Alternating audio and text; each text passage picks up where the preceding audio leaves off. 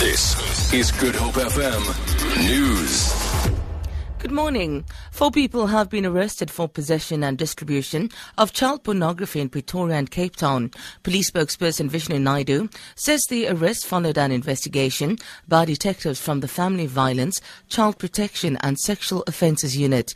He says the Cape Town suspect, a 47-year-old man who works as a broker, is expected to appear in the Simonstown Magistrates Court today. The Pretoria suspects, 2 men and a woman, have appeared in the Pretoria Magistrates Court and their case has been postponed to tomorrow for bail applications. They were arrested after police in Belgium alerted the SA Police Service to a link between the 4. Western Cape High Court Judge Siraj Desai says transformation should not only be limited to sport but should be emphasized in our greater societies as well. Desai was the moderator in the first of a series of 3 public dialogues entitled Our Books 2015, which kicked off last night at Trafalgar High School. The dialogues were started because of the lack of transformation of the Springbok rugby team. Desai says South Africa is still very unequal. Transformation not simply in sport but in broader society is important. And what we hope to do here was to address the question, the imbalance in society, the constitutional imperative to begin to address the imbalance. But we are far from reaching a nation in which all people are equal.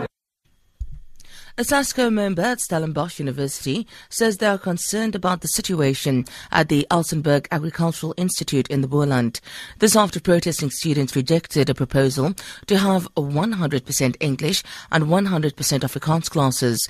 Tensions erupted again yesterday following 3 days of protest over the policy. SASCO member Luwazi Pakade.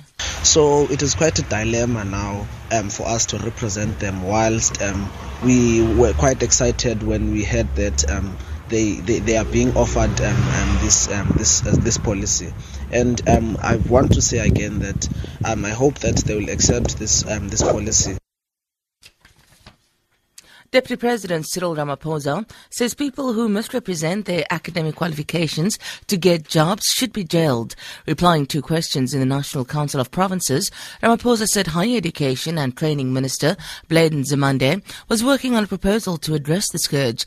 Ramaphosa says recent instances of prominent South Africans having lied about their qualifications have dented the country's image abroad. He has urged employers to make every effort to verify qualifications before appointing someone.